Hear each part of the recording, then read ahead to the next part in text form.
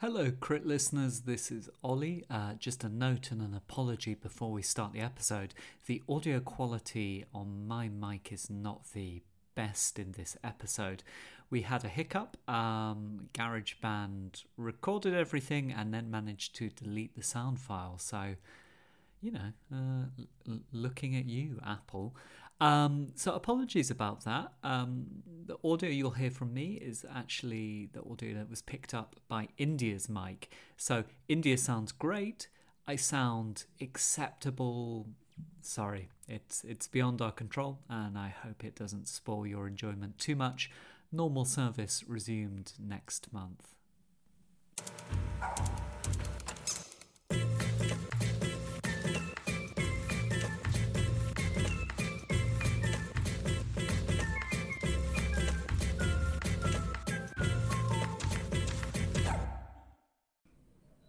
Hello and welcome to this June episode of The Crit. I'm one of your hosts, Ollie Stratford. I'm joined by my co-host, India Block, and both of us are June babies. We're Geminis. That's true. Gemini season is upon us, the best time of year. Big birthday month for The Crit. Did you have a nice birthday? Oh, I know what you did for your birthday. It's really good. Yeah, no, I went to see Beyonce for my birthday, so it was amazing. I didn't do anything that exciting for my birthday. I think I just pottered around. Pottering is also good. I mean, I technically saw Beyonce the night before my birthday, so my actual birthday was spent being more low-key, going to museums. You're more up on astrology than me. What's the reputation of Geminis? We are the Zodiac's natural journalists. Oh, are we? Yep, we are, because we love information gathering, and we're an air sign, so we love to float around and what does that socialise. Mean, an air sign? What does that... That we're kind of buoyant. I've cut too deep and we've exhausted information. I'm just aware that producer Evie is astrology agnostic, and I don't want to sound too woo here and undercut my professionality. I don't think she's agnostic. I think is it astrology atheist? Would that be anti-astrology? An anti, a hater. But producer Evie is a strong woman of science. Yeah, that's true. She has a reputation to protect. But June has brought some interesting pieces of design news. Following that, we have an interview with Ilona Gaynor, a fantastic designer, who's going to be speaking about their new project looking at sleep. So do stick around, but on with the episode. So our first story for this month, I think few surprises here, probably was the biggest, certainly the biggest industrial design and tech news of the month, which was the news that Apple had finally announced its venture into AR and VR, the Apple Vision Pro. So this is a kind of augmented reality headset that's been a long time coming. I think this has been rumoured for months, maybe. Years, I think. Yeah. They're kind of the final entrant into the market. We've already had the other big tech players bring in their own attempts. There was the Google Glass. I mean, that was years ago, a decade ago that came in. Yeah, early 2010s. Mm-hmm. I think it sort of flitted in and out, didn't it? There was versions and then it would all go quiet for a while, then they'd try another version. Meta had their Ray-Ban stories. Meta literally renamed itself to tackle this idea of the metaverse. Yeah, whereas the Vision Pro doesn't seem to be a metaverse product. I don't think they mentioned the metaverse once, did they? Well, they don't mention metaverse, but I suppose it's that ambiguity of what you define as metaverse. So no, it's different to Mark Zuckerberg's idea of the metaverse kind of being a destination you go to and take selfies with the Eiffel Tower. But I suppose if you think of the metaverse as just some kind of interface between physical and digital and different ways of interacting with digital space, if it's not metaverse, it's certainly metaverse adjacent. I think the phrase they use is spatial computing. I assume because metaverse has kind of become a polluted brand, hasn't it? I think it's got that element of ridiculousness about it now. So I wonder if I presume it's a very deliberate decision not to conjure any images of the metaverse with this. Yeah, they're definitely aiming for a different market when they unveiled the device at the 2023 Worldwide Developers Conference on June 5th. I think they made it quite clear that this is a digital services product. This is something to augment your daily life, especially for work, was the impression I got. It's about taking calls, it's about being able to call up plans or recipes if you're at home, maybe enjoying home videos, enjoying watching films.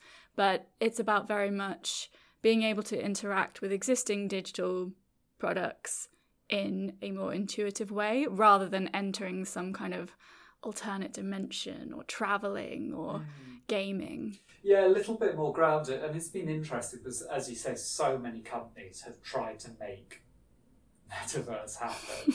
And I think there is this sense of this is almost a landmark moment for that kind of technology. If the Vision Pro or its successors over the next few years don't make this work, don't make VR and AR technology and interfaces a part of daily life, it's difficult to see who is going to make a success of that technology.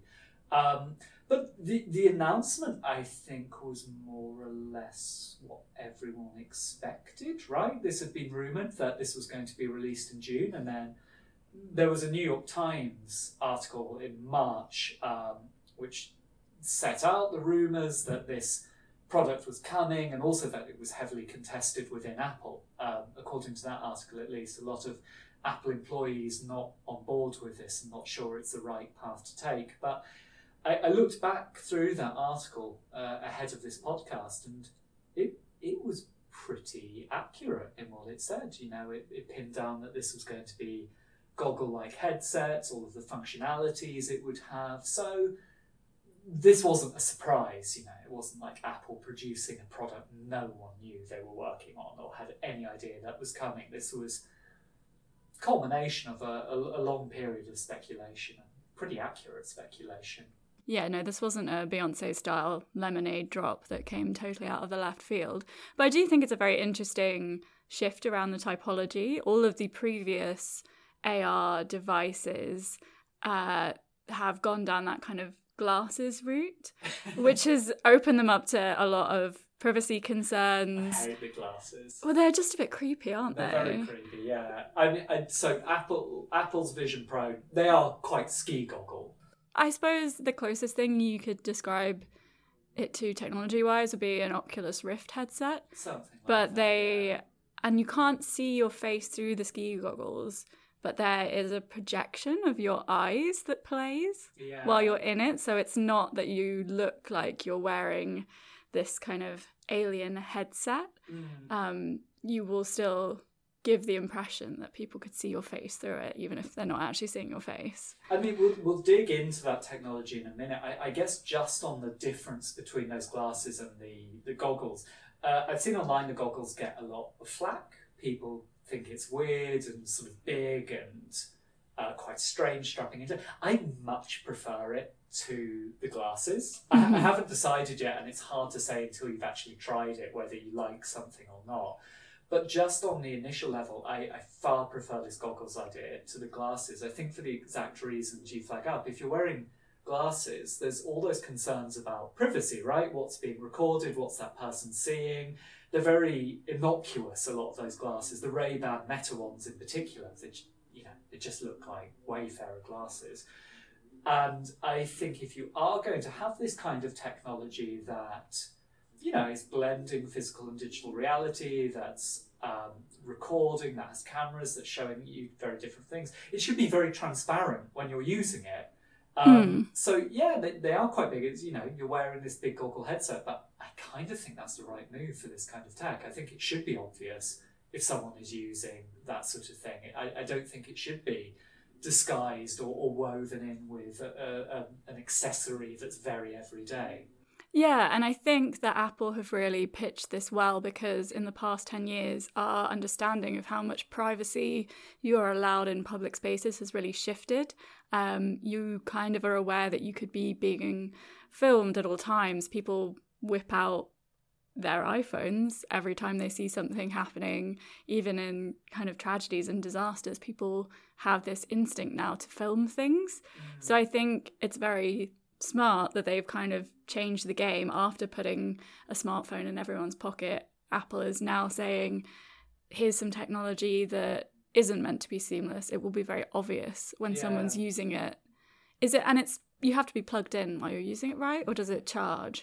Yeah, no, it does have to be plugged in. I think you can plug into a mains, or else it has this kind of external battery pack, which I think can give you a couple of hours. You can charge that up, which I mean is an interesting thing in itself. I wonder how Steve Jobs would have felt, for instance, about an Apple product having to have this external battery. It's maybe a friction point. And I think that captures something which is quite interesting about the Vision Pro. Of all the Apple products I can remember, this feels like the one that is most targeted at early adopters only, or is sort of a first step, and maybe slicker, more mass market versions will come later. Because this is quite expensive. I think it's about $3,500. $3,500. That's heavy.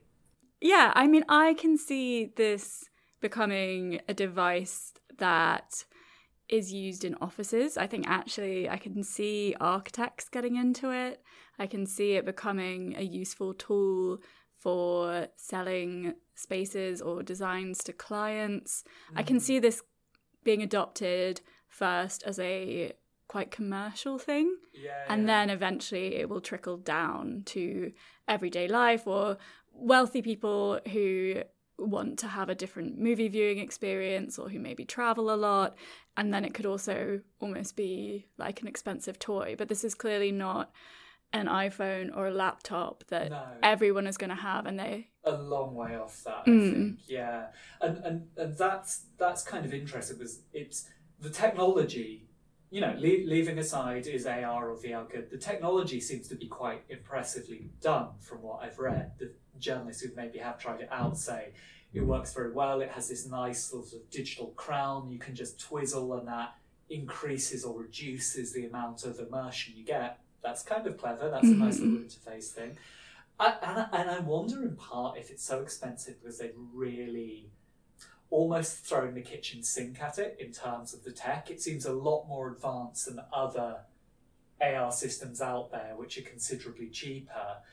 And I wonder if that almost is because it's a kind of, this has to go well, because I think so many AR experiences people have talked about, it's going to be amazing, it's going to be incredible, it's the future. And then the result is really underwhelming and crap. I mean, we all laughed a lot at that Mark Zuckerberg in the metaverse, because it looked so awful, right? It kind of, for the future, you went, the future looks rubbish. So I wonder if Apple has that sense of, if this is going to work, it does have to be slick, and it has to be impressive, and it has to be technologically cutting edge.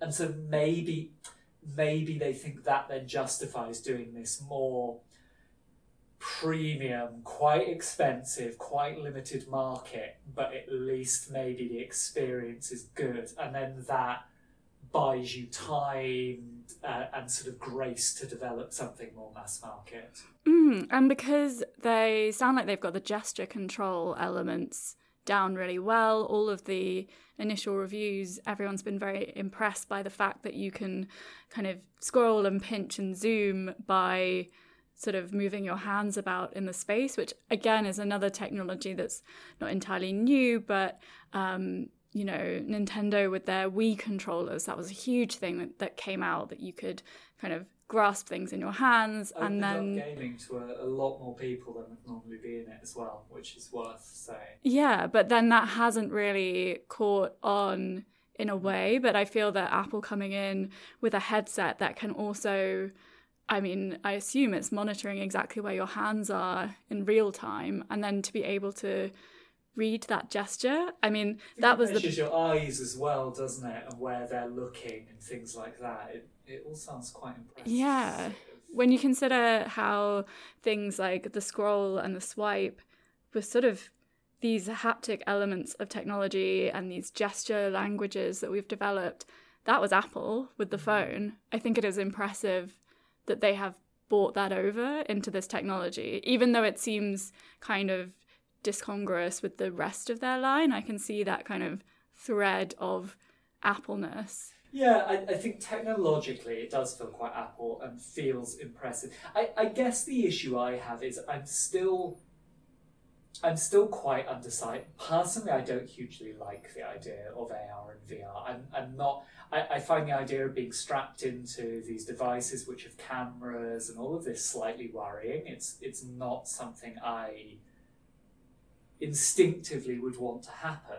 And I suppose for me to want to adopt AR or VR, I would have to really clearly see a benefit to it, right? If you're going to say, yeah, okay, I'll wear this headset which is recording and which is monitoring me, and that just by its nature is a slightly intrusive thing, regardless of what's happening with your data or so on.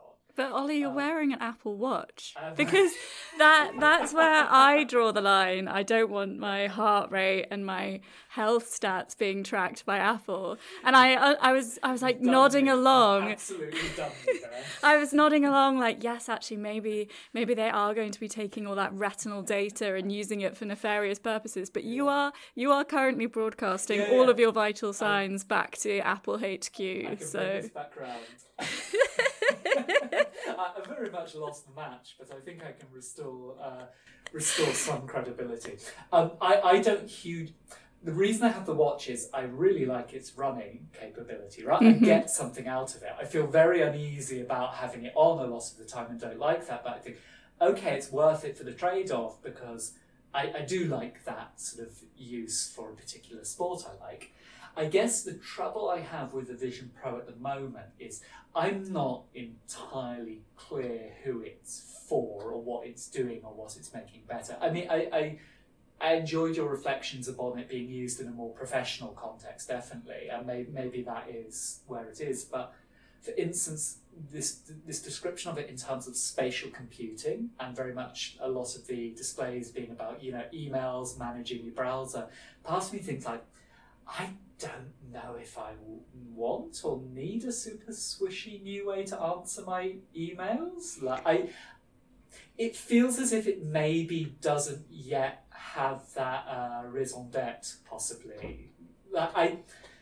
I'm not sure I need all of that technology to be applied to, okay, very cleverly, but applied to functions which, they're just like work functions, and they kind of operate as fine as they are. So that's the slight thing I have around it. Yeah, my first thought was that I was like, oh, I would like to watch a movie with these goggles.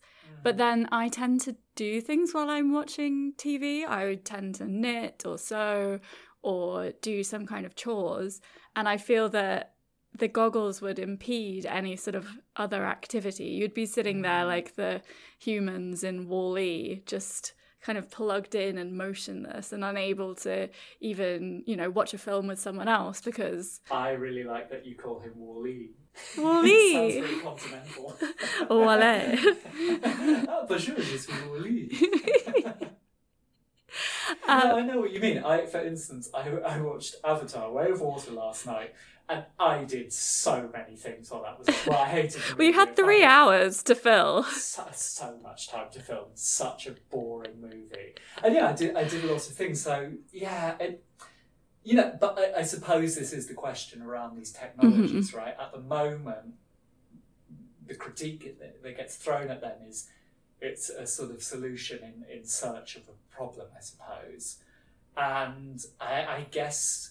If anything is going to solve that, maybe it will be Vision Pro. Maybe they'll find a compelling use for this technology, and suddenly AR and VR will feel a lot clearer to me and to most people. But I think now, and this doesn't even come out until next year, there remain questions as to what this is for and whether it's something we actually want.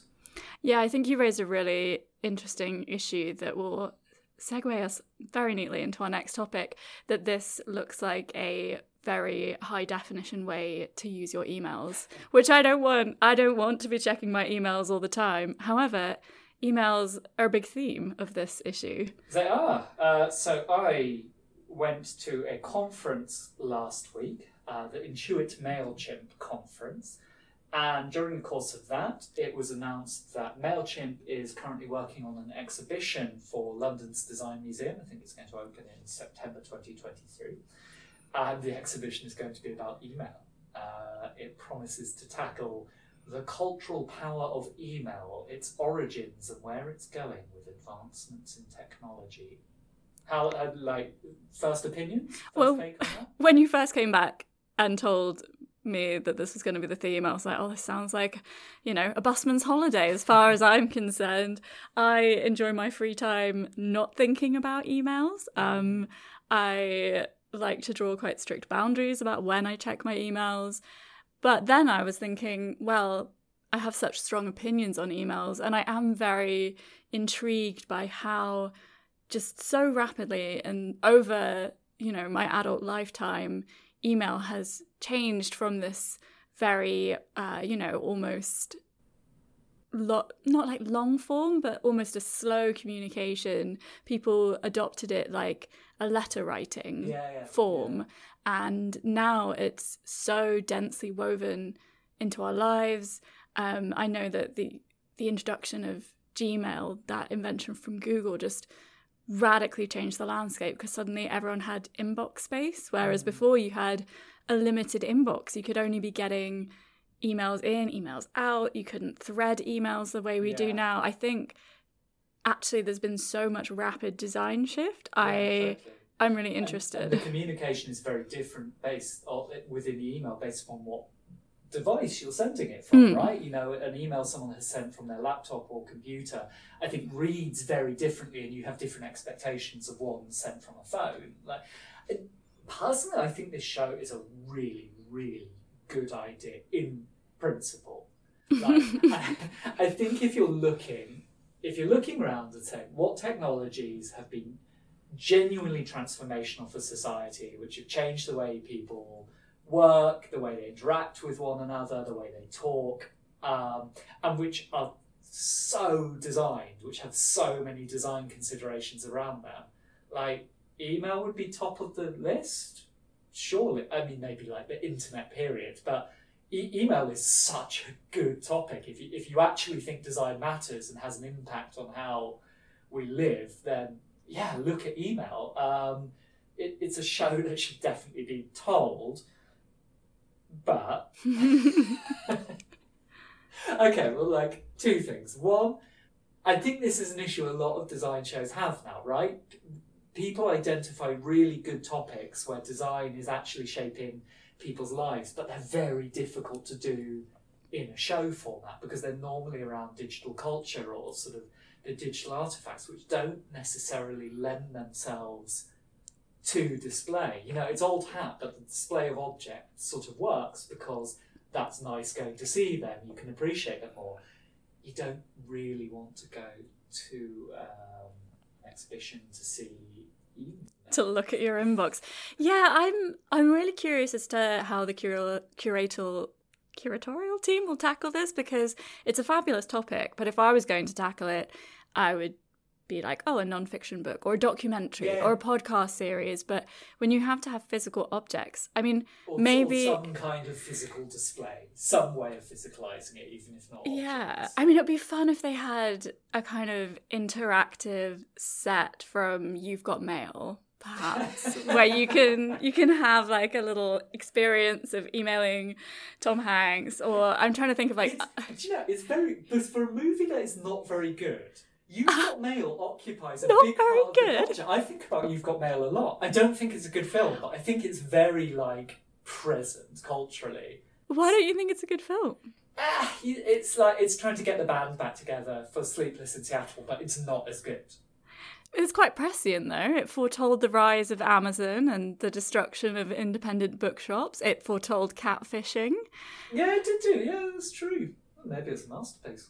I mean, I wouldn't consider myself a movie buff by any stretch, but I only watched it for the first time as an adult, and I was really impressed by it. Also, it's a rom-com. We don't get rom-coms like that anymore. We're going wildly off topic, but I think it is the biggest... Our listeners will want to hear about You've Got Mail in depth. But I'm trying to think of other cultural touchstones that may contain artefacts from emails because they can't just print out emails because we all know that's bad. No one's allowed to print out emails anymore. Well, I mean, like, if you were going to do this show and do it well, I feel as if one way you could get around this problem, and I think would be interesting, would be give a group of designers or artists a decent budget to go away and create work that address email in some way, that interact with it, which may be, perhaps it's a spatial installation, maybe it's a digital artwork or something. I think that's a way you could bring it to life. And I would love to see that show. Yeah, I'd absolutely adore going to see a show where different interesting artists and designers have reflected on this medium and produced work off the back of it. But I think this isn't what this show is going to. I have to say, very few details at the moment, so full apologies to the MailChimp if that is what they have planned. Or maybe we're giving them some free ideas. But yeah, you're right. I mean, we also have little to base this off because the Design Museum originally had a plan in 2022 to do a kind of similar topic. They were going to do streaming with Netflix, and that never materialised. But I think this is an issue because I don't think a museum is going to do a show on email or streaming or whatever necessarily, or lots of museums wouldn't, unless they had some kind of corporate sponsorship. But then that's a real problem because in some ways it's good to have an industry player involved in an exhibition, but MailChimp is curating this show. MailChimp is providing the funding for it. Now, again, apologies if they completely defy this, but you would have thought that is going to be something of a corporate celebration of MailChimp, right? That's probably not going to be an expansive overview of the field, looking at all these different things. It's not going to be, I suspect, giving a bunch of interesting designers money to go off and produce independent work. And I just think it's really challenging because you have these topics in design where you think, that could be a great show, that could be fabulous, or that's really important. But actually making it into an exhibition and making it into an engaging exhibition and making it into a balanced exhibition, there aren't so many channels open to that or funding options for that. And I think, full disclosure, we run our newsletter, input-output, through MailChimp, and it's very useful software. But yeah, MailChimp is fully pro email. That is their entire business model, is getting you to write an email that you can send out en masse. Also, the interesting thing is, when they've had sponsors in the past, I can see why it's useful, not just in monetary terms, but in access to an archive. So, when they had the Cartier show at the Design Museum, that meant that they had really rare watches there. The Van Cleef & Arpels one, I think they had. So when you have a precious archive of objects that are hard to access, hard to insure because they're valuable, I can see why a partnership is useful. But email, there's no kind of thing to access. There's no. I can't think of digital assets or, there's no one person who we can credit with the design of email who would be a big name to get for the show. Yeah, it's one of those sort of diffuse things which I think coalesces over time. But there's also differences between shows. You're right, some partnerships can be really impressive, but I think with this MailChimp one, for instance, the Design Museum staff mess that up. The Design Museum staff are not involved in the curation. I think it's purely a Netflix. Sorry, not Netflix. Yeah, Netflix are doing it. Oh wait, so they don't. It's MailChimp is using MailChimp are providing the curation. I think the Design Museum is the venue, and this is another thing museums have to grapple with, right? I think museums often do shows like that because funding is important and they need to bring money in. But it's not always clear, I think, to someone from the outside. We work in the press and it's not totally clear to us who is involved in which show. Where does the museum's involvement begin and where does it end? To what extent has the sponsor or the organiser controlled the content? These things could maybe be a little bit clearer or could be communicated more clearly. And then I think people know where they stand with that show better as well, what to expect from it, how to engage with it.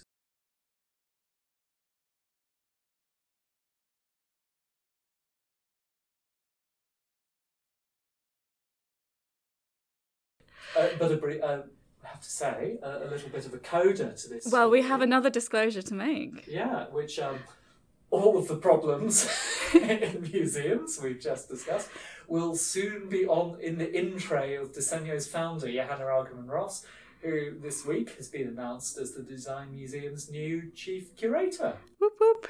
Yeah, I mean, we are clearly biased, both in Johanna's favour and also in terms of knowing all the skeletons in her closet. But we're obviously very excited and think she'll do a really excellent job in that role, which is open because the current incumbent, Justin McGurk, is moving over to focus exclusively on Future Observatory in the museum, which is also an exciting opportunity. So congratulations to Justin too. Yeah, no, it's very exciting. There's, she's going to be in the top job, but there's a huge team behind the scenes that she's going to be linking up with, much as, there's a team behind Disegno that gets everything done. Yeah, which is important because I think often the person in the hot seat ends up getting a lot of the credit and sort of attention focuses on them. But it's kind of not an accurate reflection of how departments work or how things come together. So, yeah, I mean, we're excited for Johanna. I'm sure she'll do an excellent job. But I think a shout out to the curatorial team already there who do excellent work. And that's Priya Kanchandani, Rebecca Lewin, Tom Wilson, Esme Hawes, Fiona Mackey, Tia Diaby, Rachel Hayek, and Hadil El Tayeb. Not to mention the many other people there who work on programming, the exhibitions team, interpretation, and all the multiple other fields in a museum that actually make the exhibitions happen and help them run smoothly, but who don't get that credit which they perhaps deserve. Yeah, so another story that is perhaps a little bit more in the physical realm, although there is still a tech element. This is Couch in an Envelope. It's a conceptual project from Space 10. That is, IKEA's dedicated research laboratory, which is based in Denmark, and they have created a lightweight, portable, and importantly, sustainable flat pack sofa. And the prototype is currently on display at their Space 10 exhibition, Design in the Age of AI. Can I ask, does it annoy you when things call themselves a laboratory that aren't a laboratory? Like, it happens quite a lot in design. Something will be called a laboratory, and I think you can't be unless you've got test tubes and Bunsen burners and stuff. I actually quite like this modish fad for giving yourself a bit of a fancy name. And actually, after our panel discussion at Bene the other week, Shout out to Bene. I think we should actually stop calling our office the office and call it a studio, but we could even call it a laboratory. What about the Disegno laboratory? Would you not feel more excited coming into work every day, being like, goodbye, honey, I'm off to the lab? honey being my cat Edward. Yes, That's my nickname. And he hands you your packed lunch in a paper bag. I find it really affected. It's just like, I have no problem with something being an office. Let offices be offices, damn it. Oh no, I'm ready to rebrand the office. Yeah, okay, I suppose laboratory sums up that they're doing exciting experimental work. So tell me more about this sofa. Like, this is a flat pack, sounds IKEA, flat pack sofa. What's the deal? Yeah, so there's several different threads here. And one is, I don't know how you got to work this morning, but I walked in and I noticed at least 2 old sofas on the curb. Yeah, you see you see them everywhere. People just throw out a sofa. They're big, they're bulky, and often really hard to take apart, not just to move, but if you want to recycle them, all of the foam that makes them comfy to sit on has been bonded to the frame. And I think you done a piece for Disegno just before I arrived, didn't you? The What Lies Beneath? Yeah, we did. We worked with Daniel Schofield, the designer, and that was specifically looking at upholstery and some of the alternatives around there, like natural upholstery as opposed to PU foam, and understanding these sort of different bonding techniques. We also had the designer Stefan Dietz was a part of that, who did an interesting project for Magis called Costume, I think, which was a sofa where it was specifically designed to be disassembled. So, you didn't have that bonding, to try and make it a little bit better for end-of-life disassembly or also just repair, getting a new element to replace on a sofa so you don't have to throw the whole thing out. Yeah, so the couch in an envelope is completely sort of everything's separate within it. It will have a frame that's made of aluminium, and aluminium famously is quite easy to recycle and doesn't lose much of its strength, and it's so much less energy intensive to recycle aluminium than it is to mine it fresh out the ground. Very intensive to produce it originally, but then the recycling is pretty good on the whole.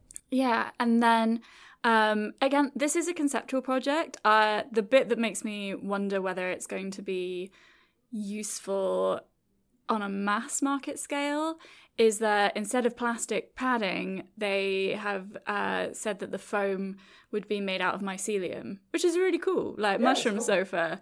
And I assume that makes it light and eco-friendly. I just don't know how you would grow enough mycelium to pad a whole sofa, let alone 1,000 sofas. It's probably also just like a jaded design journalist thing. But if you hear mycelium, there are so many mycelium projects. Here's the bloody mushrooms again. Mycelium, seaweed is another one. These materials that got really, really popular and everyone is excited by, but which don't at present really have industrial capacity. Yeah, and I mean, they are tackling a serious problem here. There's like 10 million tons a year of furniture ends up in landfill in the EU alone.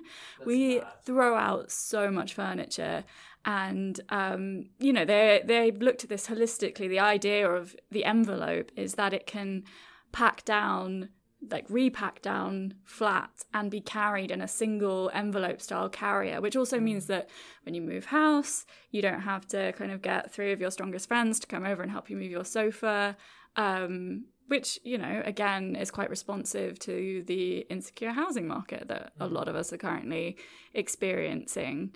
I mean, I don't know about you, but I think another aspect that ties into this as to why people, dump their sofa sometimes and don't take them with it is sofas are really expensive. Lots of people I know, you kind of just inherit a sofa with a place, and you probably don't like it that much. It's an old second-hand one. It's a bit gross. It's not in the fashion that the design world I think would love, where you buy once and you buy a really good one and you love it and you take it with you. I think just a huge proportion of people can't actually afford it. You have these crappy sofas you get off. I'm trying to think what it's called, Free Cycle or something. Yeah, like Gumtree, or that your landlord put in there. It'll do for now, but no, I don't take it with me. I don't particularly like it. And it looks quite groovy as well. It's got this 70s vibe to it. But I would say there was a tech element. This is the bit that I think makes me roll my eyes a bit, but it does raise some interesting topics. So Space 10 collaborated with Panther and Turon. They're a Swiss studio working at the intersections of design, technology, and society. And they basically said that in order to come up with this new, mold-breaking design, they used AI, but it didn't go very well. And I suppose they're honest about why. So they said, we began by inputting prompts like a couch made for nomadic living into generative AI platforms Runway and Midjourney. At first, it was impossible to escape the typical shape of the couch whenever the prompt couch was used. Oh, that's interesting. Yeah. And they kind of say that, this could be really negative for design, and that, AI can only take us so far in design innovation before craft. And I mean, I think, kudos to them for being honest, because a lot of the, deep neural nets that underpin these programs like Midjourney, they've only been trained on pre-existing images from large data sets that have been scraped from the web. So all of IKEA's furniture catalogue is probably already in those data sets. And then all of the biases and ideas are pre-programmed in. And they said they eventually came up with better prompts that gave them more of a starting off point. But I mean, that's just so much creative work gone into writing a prompt where, you know, this couch doesn't look like an AI built it. I'm pretty sure that you could have given like a designer and a pencil and a piece of paper and they could have come up with this design. Like if you're going to be asking the, you know, these like generative AI systems, they're just going to tell you what's already been made. I should say a shameless bit of self-promotion, but if anyone wants to hear more about these issues, they could head over to our sibling podcast channel, Designy Podcasts, and we have an episode about exactly this, AI and how it can be used within design, produced in conjunction with the Dutch furniture brand Mooi. I think you... I don't know why I said I think you. I was like, which podcast? I was like, oh yeah, no, this was me. Recorded live in Milan at Milan Design Week. So if you want to dig more into that, I would say check out that episode. But I mean, earlier you did a very neat segue. Now it's time to return the favour. Return the favour with interest. This talk of sofas and the ways in which we live with them, disassembly. This sounds very familiar to me because of what we've been working on the last few weeks, right? Yeah, actually. And when this Space 10 story came out, I was like, oh, this is really an interesting piece of synchronicity because we have a new edition coming out, Design Reviewed number 2. And this is our one that focuses more on the user. So it's 10 reviews of contemporary design. It is out now and available at all good magazine specialists. And my piece in it is called Building Instructions, and I reviewed a different brand's flat pack furniture. They're called Tact. They're Danish, and they are really interested in sustainability, but they do not involve AI. They want to make pieces that are infinitely repairable. They started off with chairs, but then they realized that the sofa was this incredibly challenging typology, and that, you know, chairs are kind of easier to maintain and to repair because they don't have this big soft furnishing element often. Whereas the sofa, because you want it to be comfy, also presents this really big challenge. Yeah, no, it's a super interesting piece. Congratulations, India. Thank you.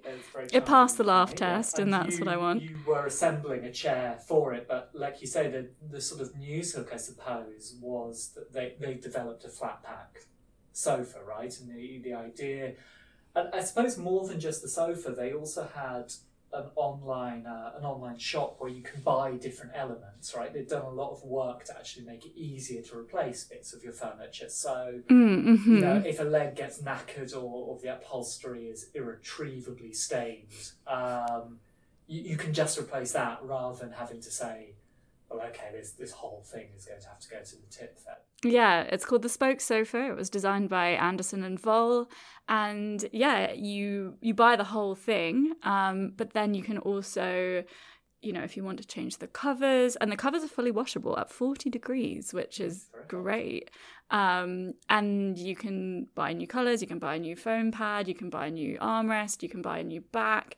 It's meant to be infinitely repairable, and if you can't, you know, take it with you, they will take it off your hands and repurpose it.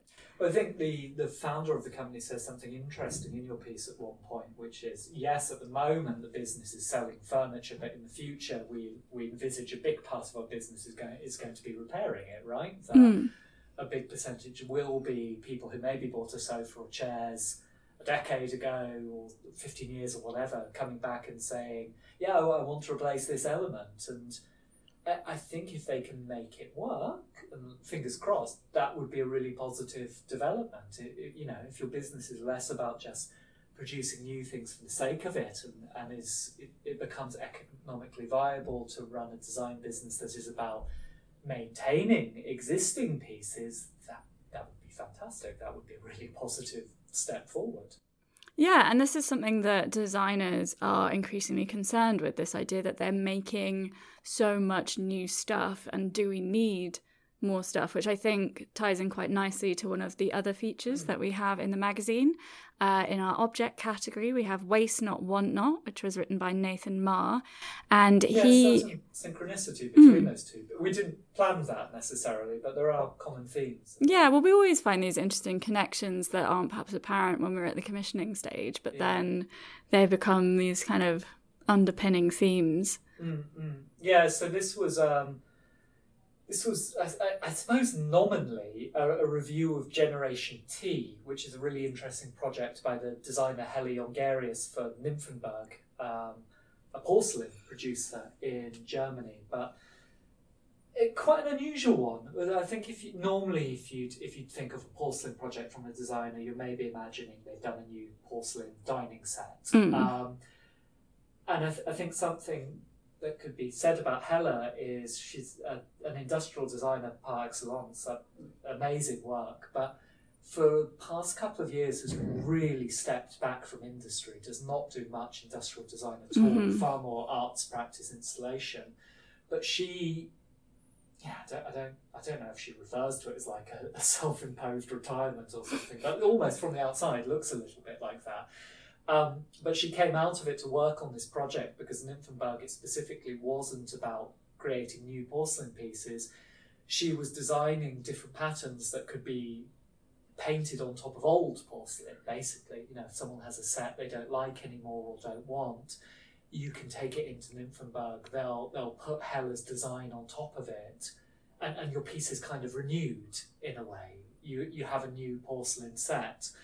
And the idea was, I think, to look a lot more at that. How can you revitalise existing design? How can you make it desirable? And Nathan's piece is really beautiful because he focuses in on this idea of desire, right? What do we desire? Why do we desire it? And reflects a lot around those issues. Yeah, and our changing attitudes to porcelain and the pieces that Helle sourced. Nathan notes that they're from jumble sales and eBay. They're not precious auction house pieces. These are the ones she exhibited in Dainu Sam, I should say, for the launch of this project. They did an exhibition installation. Yeah. And actually we have another moment of weird synchronicity. And kudos to our writer Natalie Kane, who I think kind of days before she was due to file, Apple dropped the Vision Pro because we asked her to review the X-Real Air glasses, which was a question itself because she had to try and find the only working demo pair available in London. It's a nightmare. Yeah, so the X-Real Air is what we're talking about before, really. Yeah, the AR glasses designed for you to watch movies, play games on. They launched, I think, back in 2022, but a nightmare to get hold of. Because you should be able to get them with like EE in Europe, but yeah, you would. I had to ring round a surprising number of EE stores to get her access to it. I think she worked with a demo pair in Stratford Westfield in the end. Yeah, a complete nightmare. But in a sense, that sort of suited the piece because we were interested in AR and VR as a technology, but I think we were almost more interested in looking at the sort of hype cycle surrounding those technologies, how we perceive that technology. What do people want from AR and VR? What do we feel we've been promised from it, and what is being provided at the moment? So, Natalie, a long time Desenio collaborator, a Desenio favourite. We don't have favourites.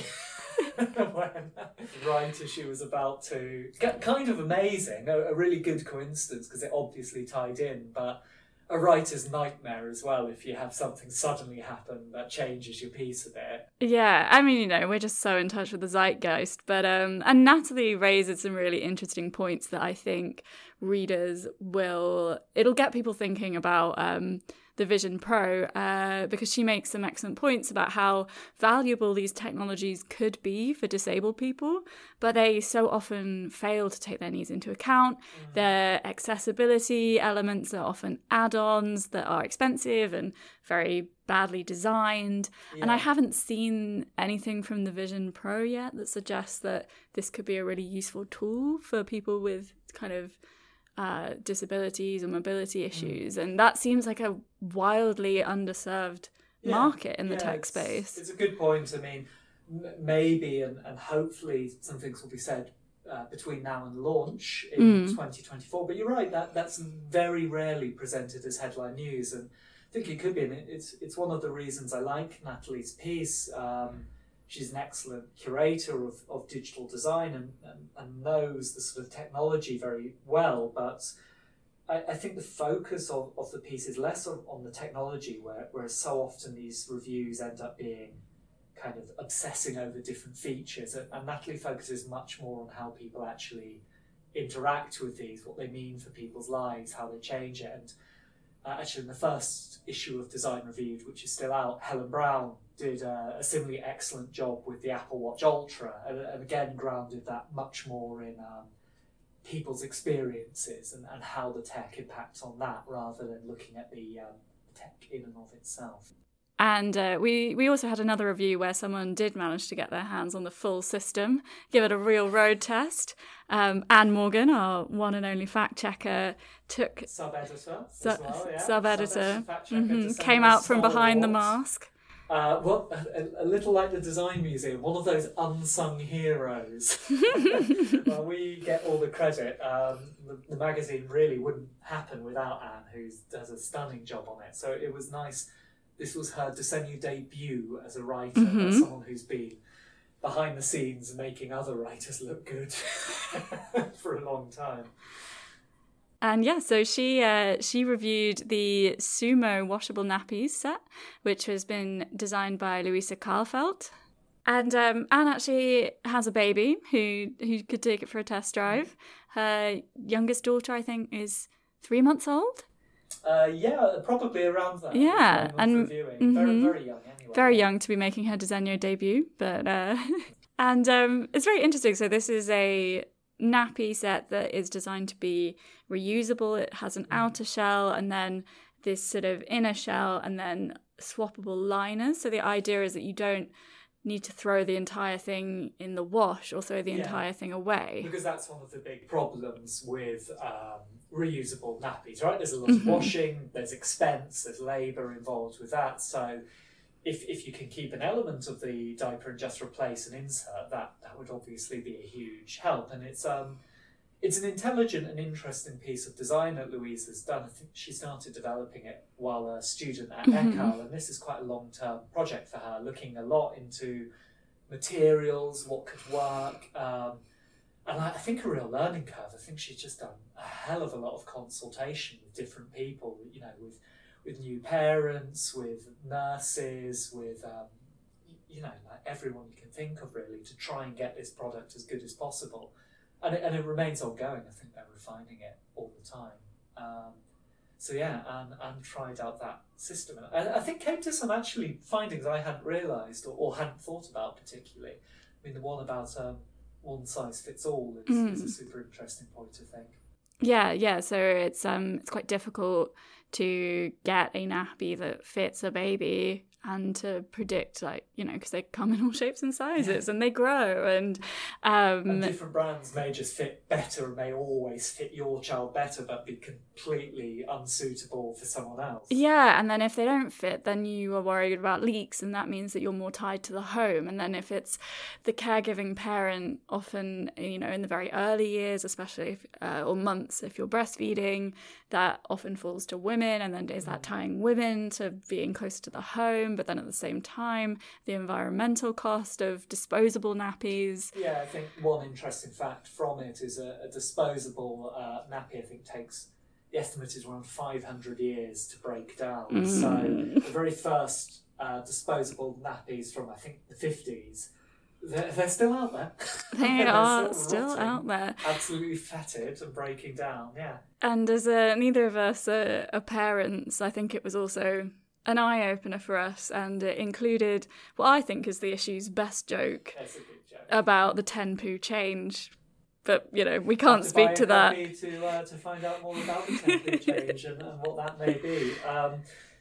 We won't run through everything. We'd love you to pick up a copy of it because it comes out this week, actually. It should be hitting newsstands. But there's a fantastic piece by a member of the Desenio team, Lara Chapman, looking at access to football pitches for women and non-binary players.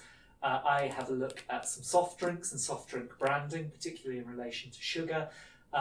Michael David Mitchell does a very funny review of Air, the film about the development of the Air Jordan. Adrian Brown in Chicago looks at Mobile Makers, a scheme which is opening up design education and design skills to young people and more diverse audiences. Piti Goshimura looks around public toilets in Tokyo, which is a really illuminating piece, and our relationship with public toilets. And last but by no means least, Simon Balen Botero does a really great piece looking at design in Colombia and sort of changing emphasis within Colombia's design scene, and also looking at, I think, a wider trend within design of how perhaps studios can sensitively and respectfully work with indigenous materials and different local communities and produce work off the back of that. A powerful story. Yeah, it's a jam-packed issue, and we'd love you to pick up a copy. Next up, we have an interview, which I think last month we referred to as the pudding of the episode. I quite like that. Maybe it should always be enough for pudding. This is an interview with Ilona Gaynor, who is a fantastic designer. British designer, works from New York, teaches at the University of Buffalo, and a graduate of the former Design Interactions MA at the RCA. Feel a little bit odd introducing her because Ilona is a friend.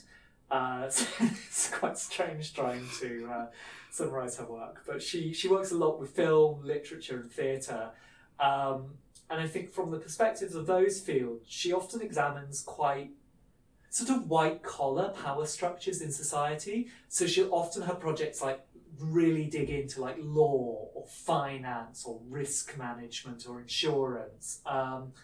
And I think fields that are often quite impenetrable and exclusionary, but which have a huge impact on people's lives. And fields which are all the way also very non-visual, you know, they're just reams of paperwork, and like legalese and lawyerese are notorious for being indecipherable. And I think Ilona is very smart and interesting in terms of how she repositions those fields as forms of artistic research and production. And the reason Ilona's come on the Crit for this month is she has a new project out, and I think a really fascinating one, which is part of the Sociability of Sleep research platform in Canada. Ilona's made a new film, which is called The Labour of Sleep. And it's an 8-hour film which is designed to put you to sleep. And it does that by following a cleaner preparing a hotel room for a guest. So it's a film that's sort of depicting the labour that goes into creating the perfect sleep environment. I've seen little bits of it, and it is slightly mesmeric. Like you can sort of see how it could put you to sleep. But it's not relaxing in the slightest. It's quite stressful watching it, which we'll touch on. Yeah, well, I mean, I am someone, my relationship to sleep, I think, is quite a pleasant one. I can sleep anywhere, anytime. I have no problems. I'm sure I'd watch this and be out like a light, but you would perhaps skew towards the more insomniac experience. Yeah, I have very disrupted sleep. I'm a multiple waking up each night.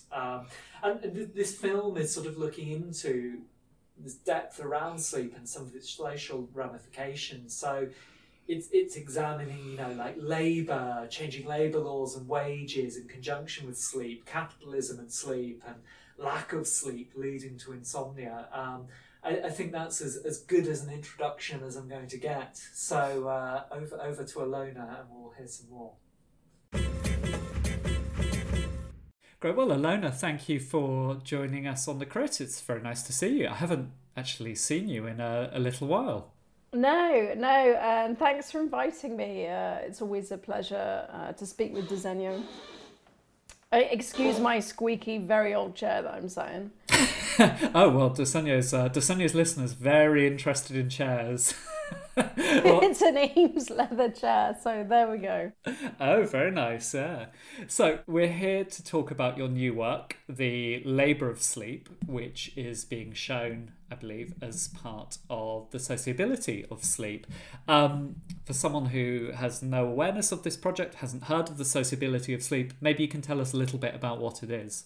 Sure. So the sociability of sleep is a project that was funded by a national research grant of Canada between McGill University and the University of Montreal.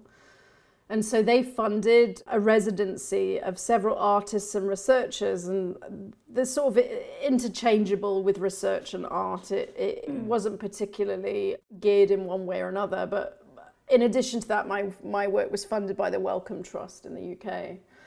And so what the project looks out to do is look at the sort of social conditions and context of sleeping. So that could be anything from looking at revolutionary acts in relationship to sleep, biological reasons why people can and can't sleep, sort of sleeping states, nightmares, hysteria, and things like that. So it's a series of kind of lectures, symposiums, and a larger research project that will equate to a book by the two curators, Alexandra Kaminska and Alana Thane, who are both at McGill and at the University of Montreal, and they're both in communications and English studies, which is interesting, but they've always been interested in sleep, particularly the sort of larger narrative of sleep. Within that, what did you, I mean, I suppose the clue is in the title, but what did you want to address with the labour of sleep? Because like you say, this is quite a comprehensive programme, and there's any number of ways in which you could take this study of sleep and looking at its different implications. What attracted you to the labour side? Actually, this work was proposed in 2016, so a long time ago. So the Wellcome Trust funded it. But through personal reasons, I've had to sort of delay the making of the work. And at the time, I was sort of interested in, well, for number one, I wasn't able to sleep for years, and a sufferer of insomnia. It's a really clear entryway into sleep, and you know, everyone sleeps, so it's not like we have no experience of this, other than those that are put under duress not to sleep, of course. And I guess labour, for me, I mean, it somewhat sits in a very reasonable context in that, you know, it's very obvious to understand that labour has a very close relationship with sleep, because it's because labour that induces sleep, and it's because of labour that we can't sleep. So it's sort of very easy to make or to attach a notion that sleeping is has so many effects on the economy and vice versa, and what does it mean? And it, you know, even to go back to a fairly kind of I think it's a fairly well-known book now, but wasn't at the time. So Jonathan Carreri's 24/7, Published by Verso, I think, if anyone wants to seek that out. Yeah, exactly. No, I think it is Verso, and it's a fairly kind of it's a very comprehensive all-rounder in looking at sleep, and examines actually a lot of relationships with technology in relationship to sleep, but it sets forth the very basic notion that, you know, sleep is an uncompromising interruption of the theft of time from us by capitalism, which one could argue, yes, that's incredibly obvious. So it is incredibly obvious. So what is the take on this? And no one ever talks about labour in relationship to sleep. They talk about, bio-influences, biometrics, how to sleep better. And I think, you know, without really looking at a cause or a kind of pretext for why sleep is so difficult to some and easier for others, I think labour is has a long history of looking at this, particularly in relationship to, so for example, you know, sleep is a revolutionary act, particularly in the United States, where I currently live in New York. People of colour sleep in galleries as a form of protest. And if you were to ever protest in New York, you can stand and sit, but you absolutely cannot sleep. Oh, really? Yeah, so that would be the law. You can't sleep in a protesting state. And for example, a very bizarre idea that, you know, libraries are open to the public, and yet You can do anything in them, well, other than the obvious things, but sleep is one of the things that you absolutely can't do. Yeah, it's an interesting thing because you just thought there's all sorts of things you can't do in libraries. But I remember reading a book not so long ago, and very unhelpfully for podcast listeners, can't remember the title. Might have to add that to the show notes.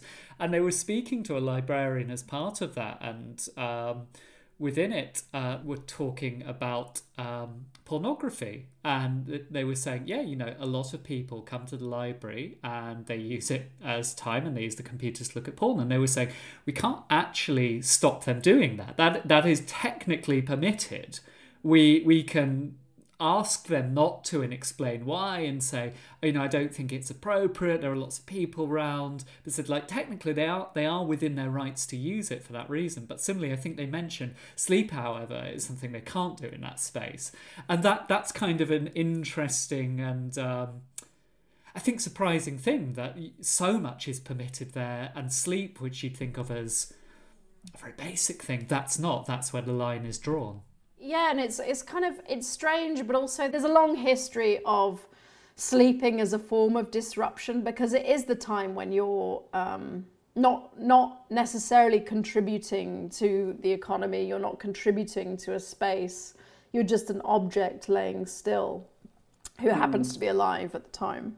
So what form did this work take? Because I remember you mentioned it's been a long time in the works, and I remember speaking with you a couple of years back, I think, about this and what you were planning. And I remember you described it to me at the time, because I thought it sounded like a great idea, where you said, like, thinking it might be like a sitcom for insomniacs. It's something you watch when you can't sleep. And the final result, there's that film element remains very present, which I'm sure you'll explain, but the idea has shifted a little, I think, from what originally you had. So what form has it taken in the end?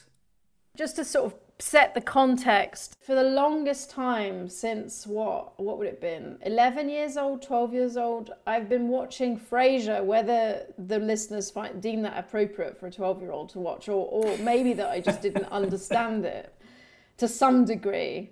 Have used the television show Frasier to sleep for years. I have when streaming platforms didn't exist, I watched it on DVD, but there was no way to switch the disc, so it would just constantly be playing the same sort of few episodes. And my family does the exact same thing.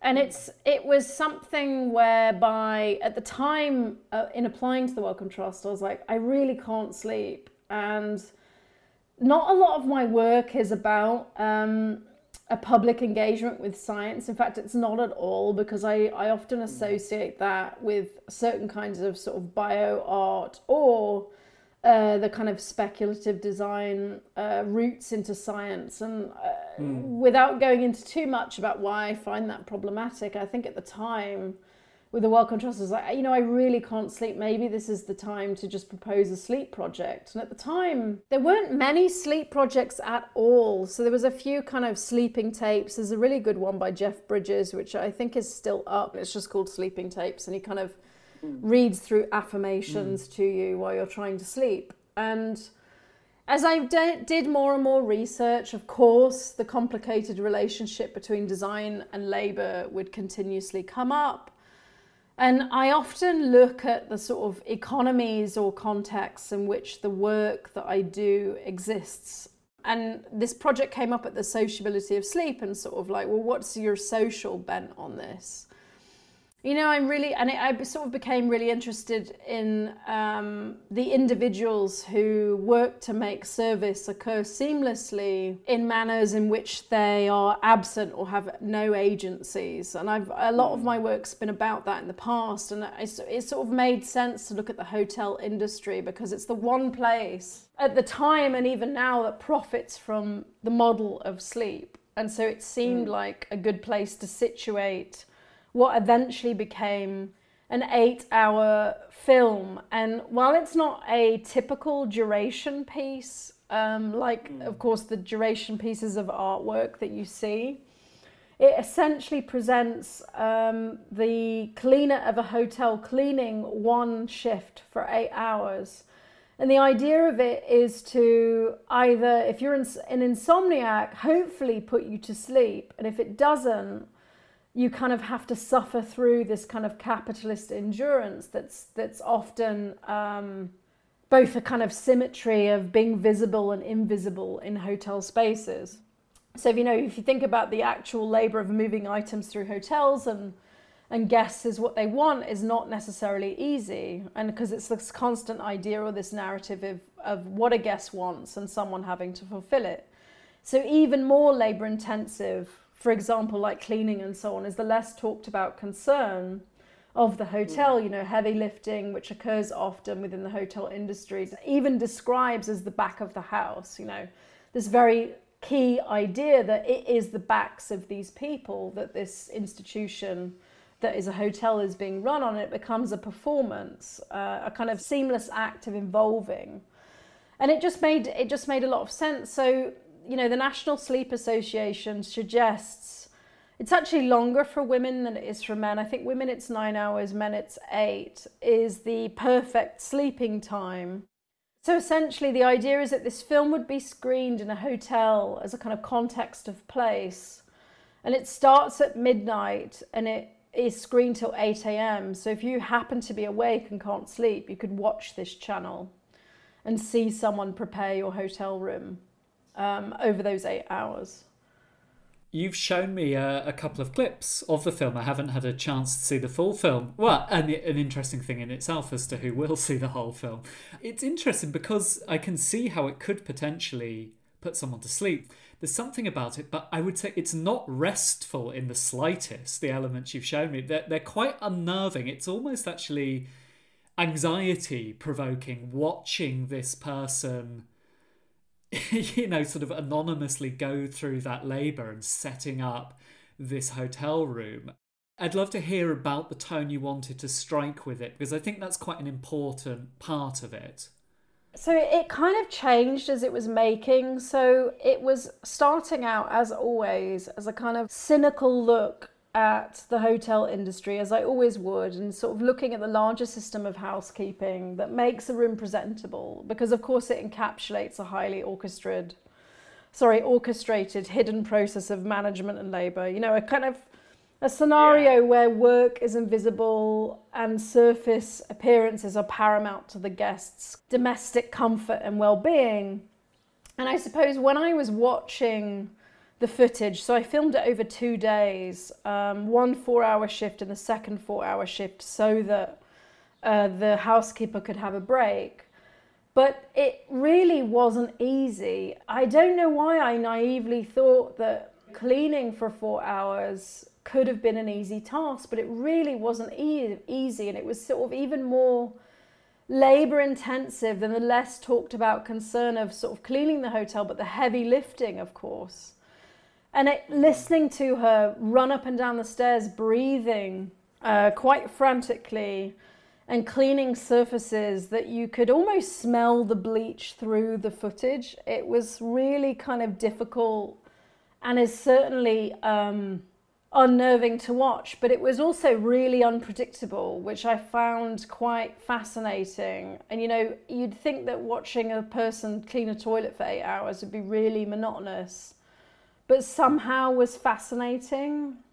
Yeah. And every time I tried to edit and watch huge chunks of it, I'm not going to say I would get bored, because I would never get bored, but I really did get a little sleepy.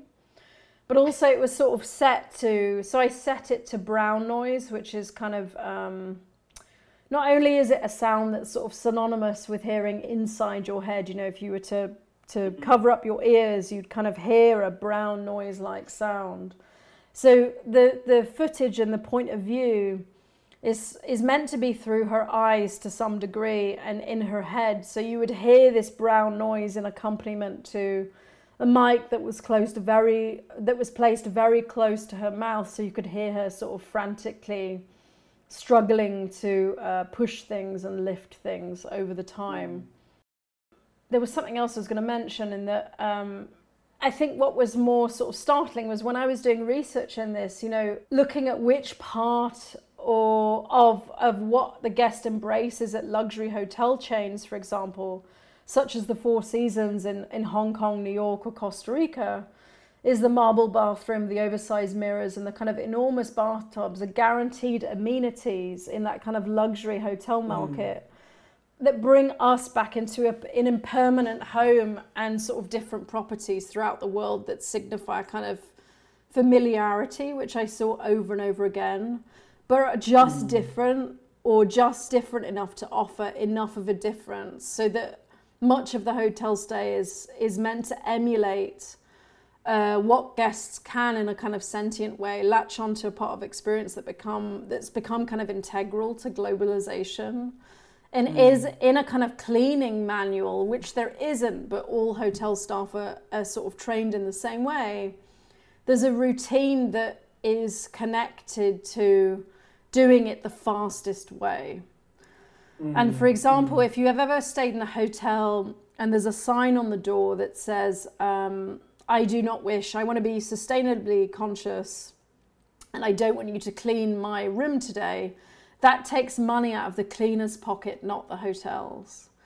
So they are paid based on the amount of rooms that are available to clean at the time. So if you're ever in a hotel, always have it cleaned, because often they're paid per the time and per room that they're cleaning in. I think one of the things that, at least in the elements of the film I've seen, that makes it unnerving, and what I think makes it so interesting, is there is that, it's very strange, for a sense of someone cleaning a room, there's almost a sense of taboo about it, right? It's seeing something which the system does not want you to see. And almost the more luxurious the hotel, the more privileged the experience, the more unobtrusive the labour that goes into making it that way is meant to be, right? I mean, there's that famous David Foster Wallace essay where he's on the cruise ship, and whenever he leaves, his cabin is being cleaned and he can't figure out when that is being done or how someone is getting in to do it. And I mean, okay, cruise ships maybe not the height of luxury anymore, but there's something really interesting about that film, about seeing something which purposefully that industry absolutely does not want you to see. You know, we all know it's happening, but there's something almost subversive about being invited into that process and witnessing it. Yeah, that's true. And so, for example, like checking into the Four Seasons, you know, during the day, it kind of exemplifies this on how design helps to sort of disguise the presence of housekeepers. And of course, the guests do not see what most patrons throughout the world observe as they sort of walk to the elevator. But what sort of absence in the hallways is often really interesting, in that the housekeeping cart is often hidden. So the housekeeping sort of use these giant carts sort of in fact, and there are always two different types of carts. So one for the morning service and one for the turn down.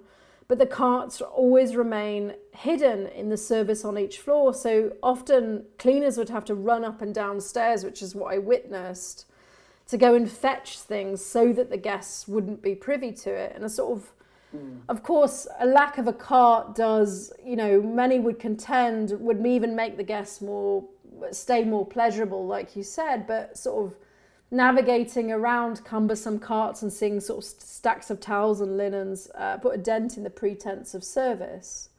And and that's sort of, even if, you know, to go back to sort of baseline Marxist examples of details about how capitalist societies obscure the actualities of labour, sort of relegating commodities to the class of things that we might exchange without understanding the work that has gone into transpired to making these goods. Because of course, this disconnect from labour, as we transform the natural state of commodities into objects and experience that take on a kind of special coded significance. And I suppose this is, in the world of hotels, it's not really that different. And, you know, since the ineffable nature of work usually functions as a kind of back of house dance of service design, in which is of course part of a complex system of exposing the end products of labour while concealing the difficult tasks that sort of incur.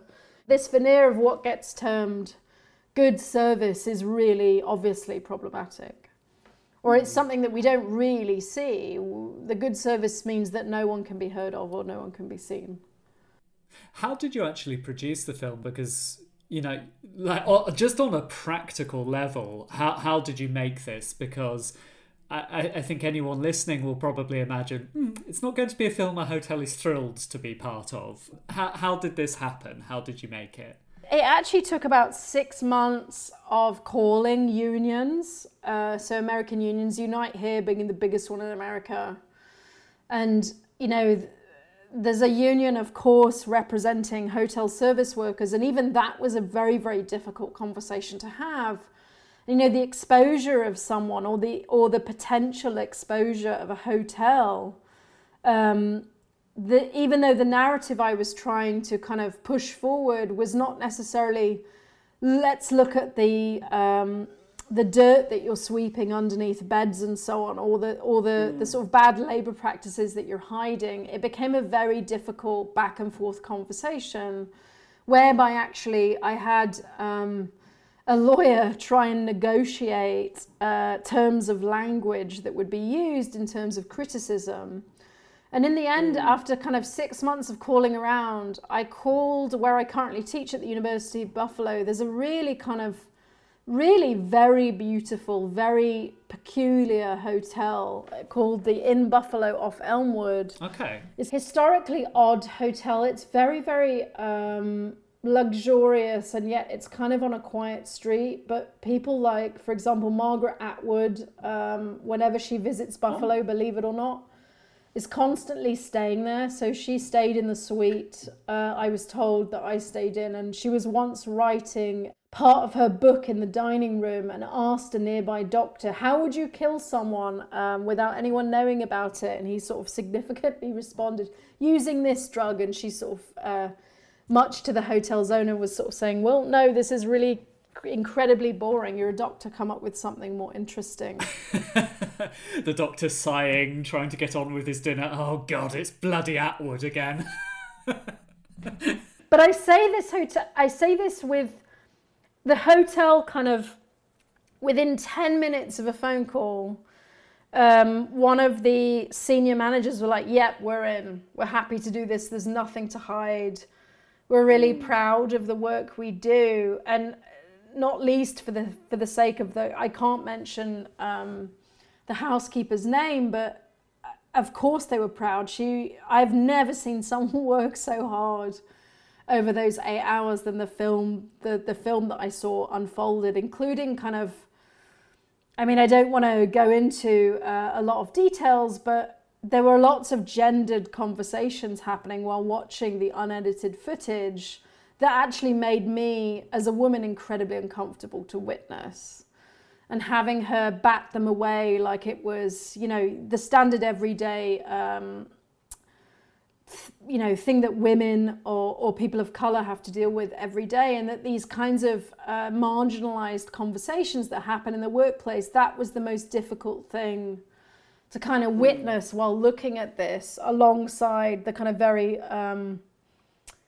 sort of arduous work that comes up over and over again with, you know, scrubbing toilets and so on. But the hotel came in agreement and were honestly brilliant. I mean, nothing was disrupted throughout their day. The way that it was made was actually made on a GoPro because a full-size camera would have been too heavy. So she actually strapped it to the front of her head, and it was sort of resting between her eyes.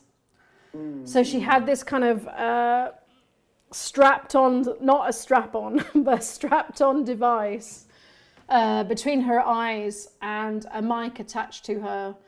And I had to change the battery every hour. So we had to go and sort of find her, change the battery, cut out those sections of the battery and keep going. But I mean, there were so many technical issues, like overheating problems with GoPros. They're not meant to last 8 hours. So sort of 3D printing heat sinks so that the battery wouldn't overheat.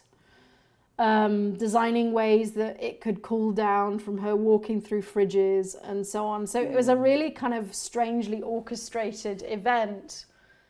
Had you always intended that this was going to be that GoPro? Because it's a really distinctive thing, right, to give that perspective. It's almost a sort of first-person video game type aesthetic to it, or originally were you thinking, oh, well, maybe it will be filmed in a different way? Because watching it, I must admit, I thought, oh, well, that clearly was the point, to offer that perspective. But it was interesting then when you said, yeah, a camera wouldn't have been possible. Did you consider filming it in other ways? The thing is, filming it where it's not attached to her body, again, disembodies the idea that it's again a disconnect from the labour itself. The idea that she had to lug this thing around.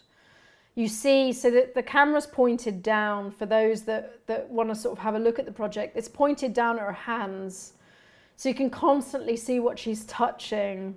But even if she has a swig of water, it's sort of, it's really important that it sits on her body and that she is laboriously dragging this thing around. And not only for reasons that were kind of have a coded significance, but there are so many films, artists like Sophie Calle, who performed as a cleaner, who was looking at people's belongings in rooms, to the Rem Koolhaas. I don't think it wasn't Rem Koolhaas that made the film, but it was a film that was set in a Rem Koolhaas house, and it was following the cleaner, and it kind of really disembodied the labouring of the cleaner that it was filming, and it kind of made it a comedy. And actually I found it, while it was sort of twee, and those listening might disagree with me, it sort of really is a separate narrative or notion altogether. And it really mattered to me that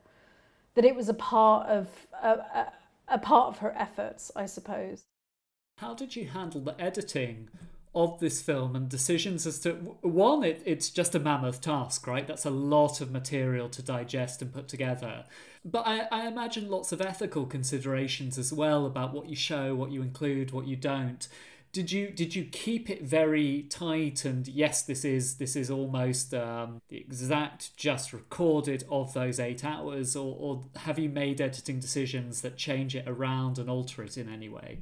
I normally edit something to death, almost like, the sort of designer's way of constantly working on something to trying to make something perfect. Whereas this is the only time I've thought, well, no, actually, I want it to be fairly raw, but also what do you edit down from to become 8 hours? They'd have to be 16 hours of footage. So the only thing we really edited, I animated parts of her face because she didn't want to be seen. So when she looks in a mirror in the film, it's completely blurred, which at the time sounded like a great idea, but there's so many mirrors in the hotel. I had to go through painstaking footage of animating where blurriness would come into effect.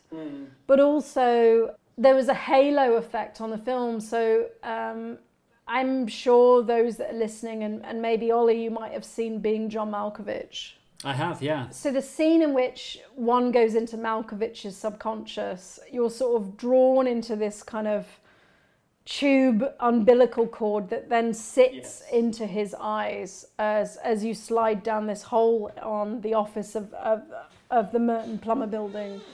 And I sort of wanted to refer back to that almost, in that, again, this embodies in her and not necessarily from the outside. I didn't want it to be, we are necessarily the observer, but perhaps we're co-observing something. And I think that was really important. But not only that, again, just not to disconnect from it. Something being a common everyday thing, I really didn't want it to become two different things. And as a final question, have you had reactions to the film so far? I mean, it's an interesting thing, this idea of will it put someone to sleep? How do they engage with it? How do they react to it? And clearly that's going to take quite a while to gather the data and see how different people respond to it. But have you had any early impressions?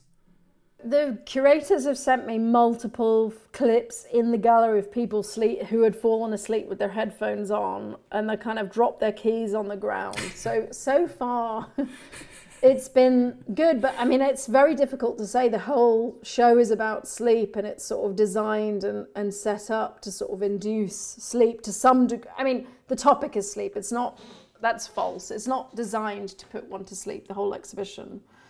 But it has, I mean, from what I understand, in a gallery space, it has worked to some degree, but also it's really tricky because the context I'd really like to see it in is in hotels. And it doesn't mean to say that it could be screened in a big hotel chain. I mean, I think what's really important to note when I started this work, and that I sort of touched on before, is that it became, rather than a cynical look or a look that was highly critical, actually, as the time went on, it actually became about care and understanding the practice of care and the labour of care, which I never thought you would ever hear me say.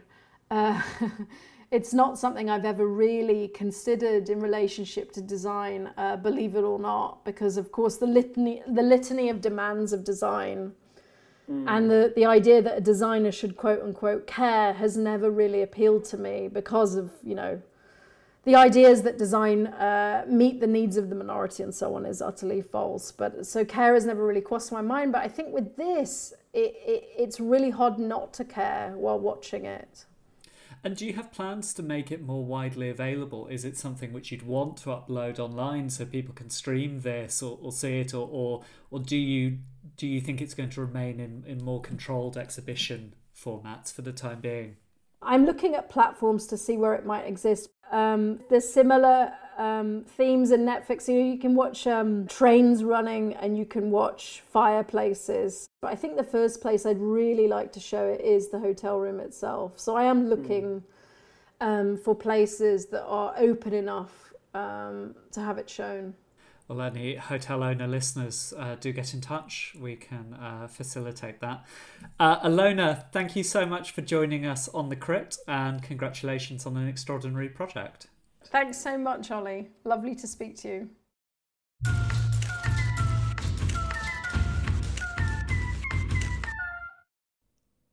Thank you so much to Ilona for that illuminating interview. This has been The Crypt. If you want to get in touch with us before our next episode, you can email us at thecrypt@disenyojournal.com, and you can find us on social media at @disenyojournal. And this episode would not have been possible without support from Convene. We recorded it at 22 Bishopsgate, and thank you to everyone on the Convene team for their really kind support. And if you want to find out more about working in Convene's workplaces in London, they've got fabulous AC during this heat wave, you can visit convene.com. Thank you for listening to this episode of The Crypt. It was co-hosted by me, Ollie Stratford, and India Block. It was produced by Evie Hall and edited by Evie Hall and Lara Chapman. All music for The Crypt is by Yori Suzuki and Team Suzuki at Pentagram, and our logo is by Leonard Rothman.